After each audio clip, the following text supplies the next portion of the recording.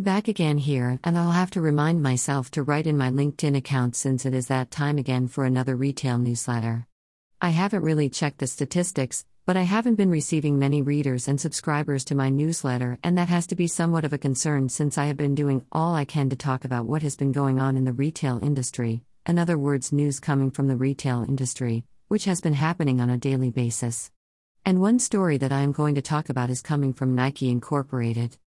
With that said, I will talk about Nike Incorporated, which has been in the news once again. Only this time it has nothing to do with sexual harassment or anything. It has to do with the stock price that has been going down as of late.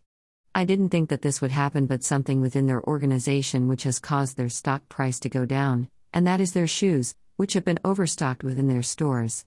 They have way more shoes within their organization than what they can sell, which has caused them to be overstocked. But I would say that the biggest reason for their problem is that they are facing a lot of competition from other brand name shoes which manage to sell just as much or even more of their products than Nike.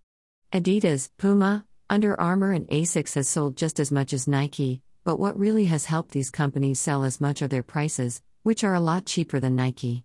Most Nike products have always been expensive and pricey, which I think may have caused them to be overstocked with shoes, because even if retailers were to drop the prices due to discounts given to customers, they would still be expensive.